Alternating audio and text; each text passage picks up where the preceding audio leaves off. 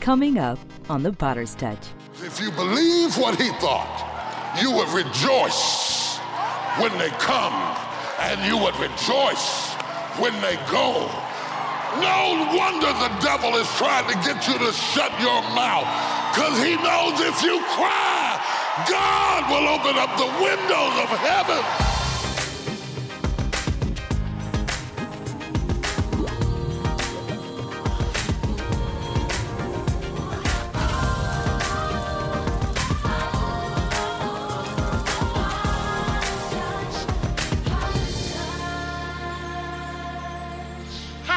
Pastor Cora Jakes Coleman, and you are watching The Potter's Touch.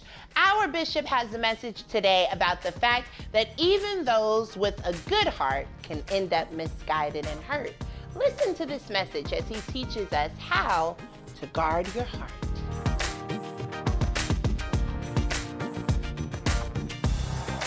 God says he picks us according to our heart. And he trusts us according to our heart. Look at Joseph. Joseph was blessed above all of his brethren. All of the other brothers, none of the other 12 got the blessing that Joseph got. But God could trust Joseph's heart. Had he blessed one of those other brothers, they would have been vindictive. They would have got even. They would have fought back. But he knew that Joseph had the kind of heart that would allow him to be thrown in a pit, lied on in Potiphar's house, sent to jail, and finally get a chance to get even. But because his heart was good, he said, you meant it for evil, but God made it. Oh, talk to me, somebody. Where do we get this intensity from? Does God have feelings? Does God have feelings? Or is he just sitting up in heaven with power and no passion? Because power with no passion is dangerous. Power with no passion has no temperance. God absolutely has feeling. The Bible talks about when God is angry, there's a Hebrew word called wrath. He was wroth, and the Hebrew word wrath means angry with fire. That means when God gets mad, he's really mad. That's why I would rather tick off everybody in here than when God gets mad, he swallows up the whole thing, just swallow up the whole country. Wrath, he was angry with fire. And the Bible says Jesus was moved with compassion. Some of the miracles he did, unscheduled miracles, were done purely because he was moved with compassion. He was moved with compassion. He stands over Jerusalem and he weeps. Oh, Jerusalem, Jerusalem, how oft would I have gathered you as a hen would her chicks, but ye would not. Weeping for Jerusalem. He comes to the funeral of Lazarus, misses the funeral, comes to the graveside service, and he sits with those that are weeping. And he weeps. We have not heard much about God's heart. We have heard a lot about his hand, but not his heart. But David knew something about God's heart. Even when he was wrong, he knew something about God's heart. David would throw himself on God's heart, on the mercies of God. He said, I would rather fall into the hands of God than to fall in the hands of men. Why? Is it because God had less power? No, God had more power, but he also had more passion, and he was more likely to be forgiving than people are. So you cannot judge how God feels about you by how people feel about you, because often God feels totally different from how, oh, I'm going to talk to somebody today. God has feelings. Tell somebody that says God has feelings. Do not grieve the Holy Spirit of God, whereby, oh, the Holy Spirit can grieve? The Holy Spirit can grieve. God definitely has feelings. So the problem, it's not wrong to have feelings. But it is dangerous when feelings have you.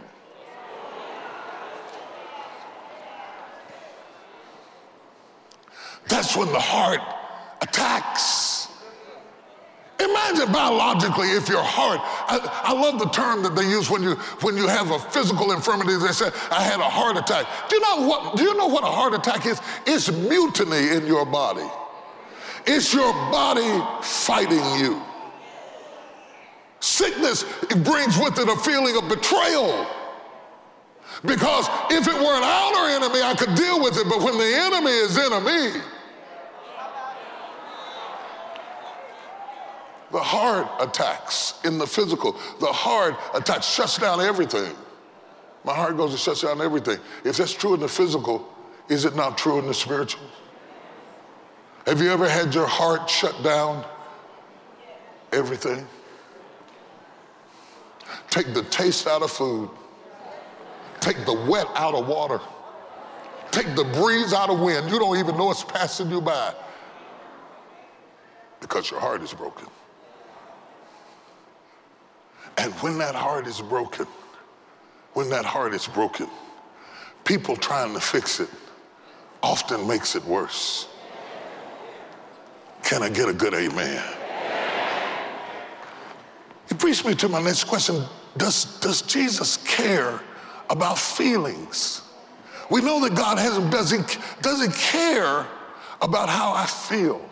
Because when I'm in pain, the first thing the devil tells me, God don't even care. God don't care. God don't even care. God, if he cared, you wouldn't go through that. The first thing that goes on trial when my feelings are amok is, does he care how I feel? When Peter's about to drown in the boat and the boat is about to capsize, he runs down to the bottom of the boat and he assaults the character of God with one question: carest thou not that we perish? Carest thou not that I'm lonely? Carest thou not that this is not fair? Carest thou not that I've been betrayed? Carest thou not? You'd be surprised at the people who have given up on their faith because they don't believe that God cares about what you care about. I'm gonna fix that for you today. There is nobody who cares about how you feel like God.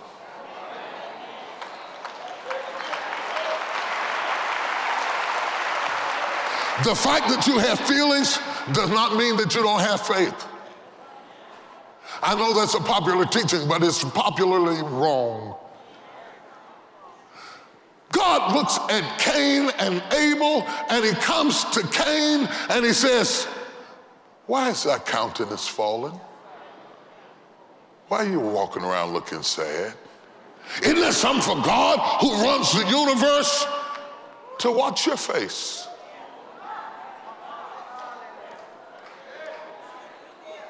You don't look happy. Wow. Did you know that God checks your face? Why is thy countenance fallen? Why are you walking around the house looking like that?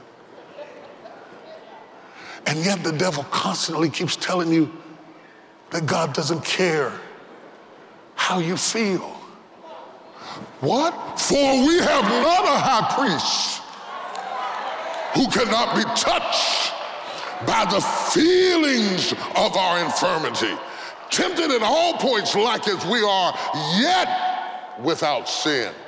The Bible says he can be touched not by your infirmity, but by the feelings of your infirmity. Touch your neighbor and say, God cares how you feel. Ask Hannah what happens when she walks in the temple and lays out on the altar like a drunk woman before God. And because of how she felt about it, God opened up her womb and blessed her to give birth because of how she felt.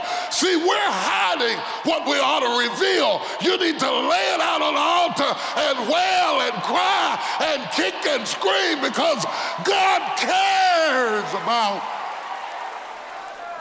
Jesus says, whatsoever you desire, whatsoever you care about, whatsoever you care about when you pray, believe that you have received it and ye shall have it. You need to turn your heart loose on the thing that's after you and open your heart unto God and cry unto God.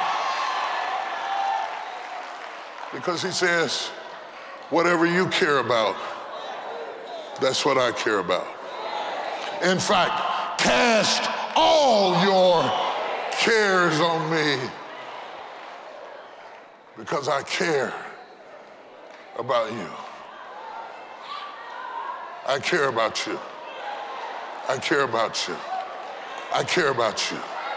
I care about you. I care about you. I care about you. I care about you. God says I care about you. God says I care about you. I care about you. God says the hairs on your head are numbered. They're numbered, not counted. Counted means I know how many are there, but numbers means I know which one fell out of your head. If God has a number on every hair in your head, don't you know that he cares? If he cares for the sparrow, I know that he cares. Hallelujah. I feel glory coming in this place. I feel a lifting coming in this place. I feel a deliverance coming in this place right now. Touch three people and ask them, what's on your heart?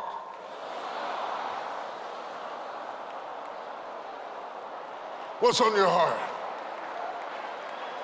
That's what God wants to minister to. He wants to work with what's on your heart. He wants to touch the areas in your life that are on your heart that's attacking your joy, attacking your peace, attacking your contentment, attacking your sense of well-being. You can dance all you want to, but it doesn't mean you got joy. God says, I want to stop the things that are attacking your heart. Why is your countenance fallen?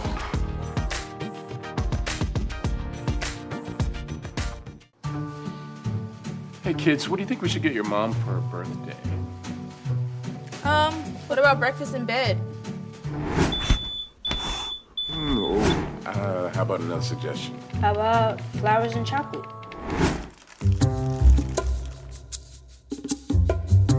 What are you doing? That's your mother's.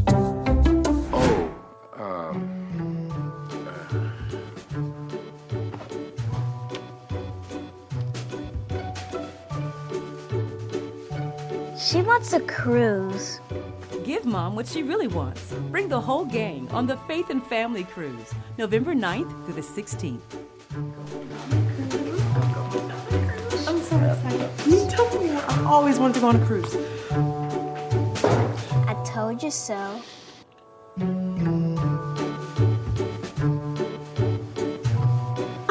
She told you about the cruise?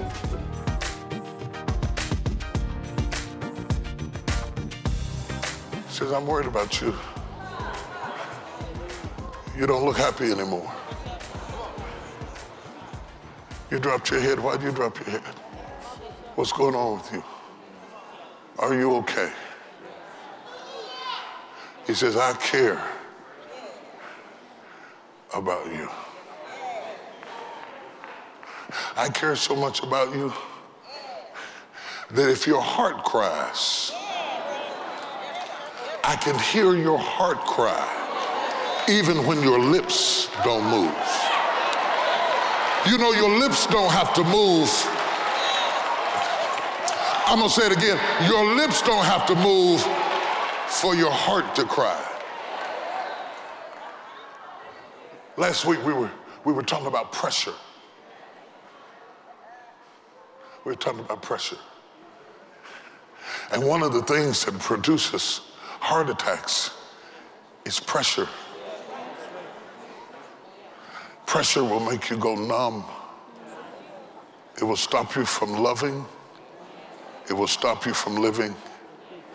And because you are traumatized by shock, when people go into trauma, they stop feeling as a defense mechanism against pain. If I shut the door, it won't hurt. And for a moment, it does give you some relief to just be a mummy, the walking dead. Good morning, welcome to JCPenney's. Good morning, how are you today? You can go into robot mode and fool most people. They won't even know that you shut off the valve to manage the pain. And it works pretty good for a while. No pain gets in, but no pleasure either. No more ugliness, but no more beauty either. And you're just walking around a shell of what you were created to be. And you can't figure out what's wrong. Why is my faith not working? I go to church. I gave a special offering. I spend around 7 times. I dropped down on one knee and hollered Jesus. I did the slide. I did the break dance. I moonwalked like Michael Jackson. I did a split like James Brown. And I'm still broke, frustrated, and what's wrong? What's wrong with God? No, it's what's wrong with you. Well, what am I supposed to do? What am I supposed to do? I must guard my heart, for out of it flows the issues of life. Guarding is different from blocking. Guarding is different from blocking. He said guard it, not jam it up. Not shut it down, not close it off. He said, guard your heart. He said, I want you to protect it. And one of the ways you guard it is by keeping it open. He said, I want you to protect it by keeping it open, because out of it flows, out of it flows, out of it flows, out of it flows. Your heart should be flowing. And you're not seeing God's best in your life. You're not seeing it, because you have closed your heart. And that's all God is looking at. And all that God would look at in you is closed. This Sunday morning, God wants to put a catheter in your heart, a flush that cleanses your heart. Let me explain something to you. Worship is not just worship. Worship is a cleansing agent that cleanses your heart. Have you ever tried to worship and be angry? You can't be angry and worship. I mean, you can hold your hands and say, oh, hallelujah, hallelujah. But if you really start worshiping and you open up your heart, worship will flush anger out of your heart. You can come in here not speaking to somebody and worship God to the point that when you walk there, God bless you. You will speak to him so fast, you don't even know why you spoke to him, because worship cleanses the heart. We're not trying to do it so that we can have theatrics. We're not trying to take you out of your personality. The only thing we're trying to do is get you to purify your heart. None but the pure in heart shall see God. The people that keep having experience after experience after experience, but they keep flushing it over and over again, over and over and over again. God says, if you will flush, I will stop your heart attack. If you will flush, I will stop your heart attack. Well, what stops us from flushing? I'm glad you asked me that. What stops us from flushing is the arrogance that we have on the inside. And here is the epitome of our arrogance. That what you had in mind was what God wanted for you. Samuel's big mistake is that Eliab was what he had in mind. I found out you can't get over anything until you give up what you had in mind.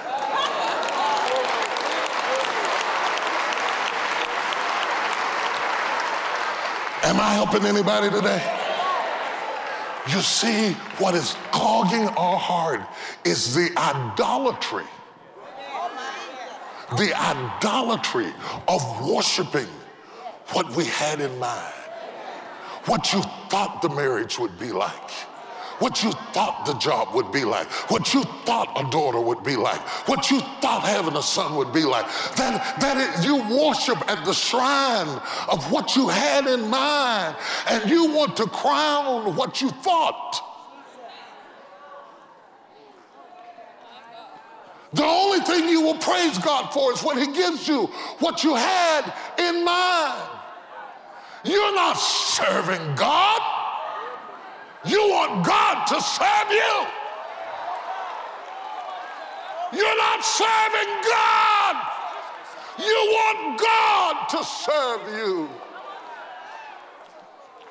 You want God to serve what you had in mind, which means you have more faith in your thoughts than you do in his. Because if you believe what he thought, you would rejoice when they come, and you would rejoice when they go, because you would know that if God allowed it to walk out of your life, it's only because he's got something better in mind for your life. I don't know who I'm preaching to, but this is the moment where you give God praise. You are going to praise him, not for what you had in mind, but for what he had in mind for your life. You're going to praise him. You're going to praise him for his will, for his purpose, for his plan, for his place in your life. You're going to praise him until demons tremble and hell gets nervous. You're going to praise him because you know your life is in his hands. You're going to praise him in the city, in the field. You're going to be blessed when you go in. You're going to be blessed when you go out. You're going to give God the praise. Hallelujah. Hallelujah. The catheter is here. The catharsis is here. The cleansing is here. Would you take a moment and open your mouth and lift your hands and heart and allow God to flush every pain, every agony, every storm, every grief, every disappointment. Jesus said, if you believe on me, woman, as the scriptures have said, out of your belly shall flow. When you get it right, you're going to flow again. You're going to flow again. Touch your neighbor and say, I'm getting ready to flow again. Some of you haven't flowed for years. You haven't flowed for years. You've been living, but you haven't flowed for years. You've been existing, but you haven't flowed for years. But God said you're getting ready to flow again. You're getting ready to flow again. You're getting ready to flow in another dimension. You're getting ready to flow. I feel the glory of God.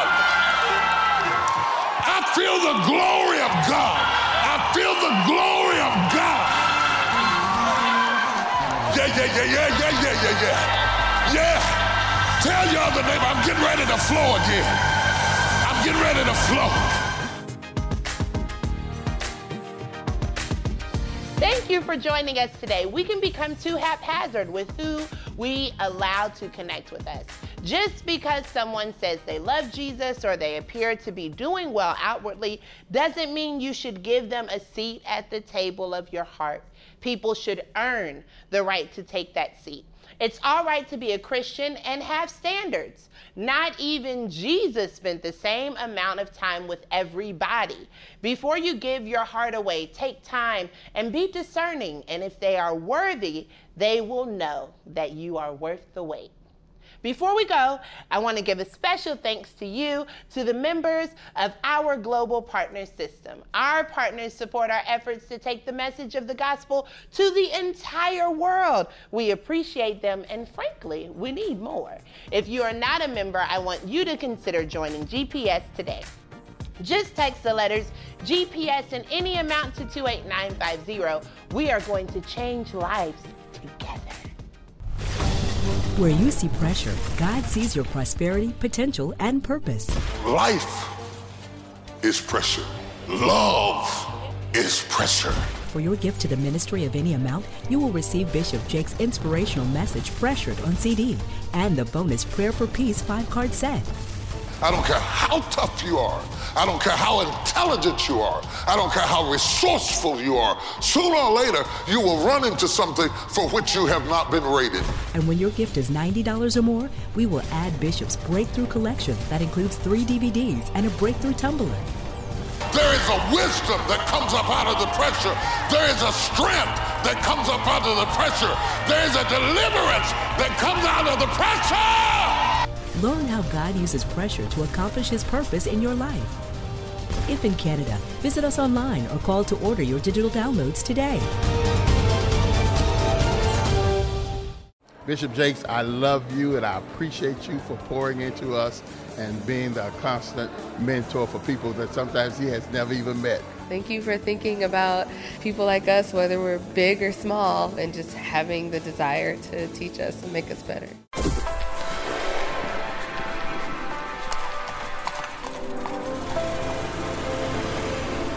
Anything you don't engage in, you can't change. And what I want to do is be in the room where the discussions are being held.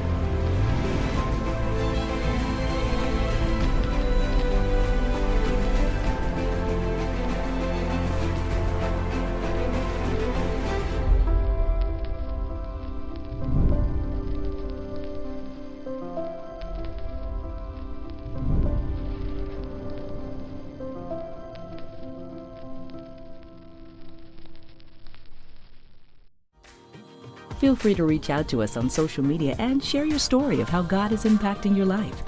We look forward to seeing you next time on The Potter's Touch.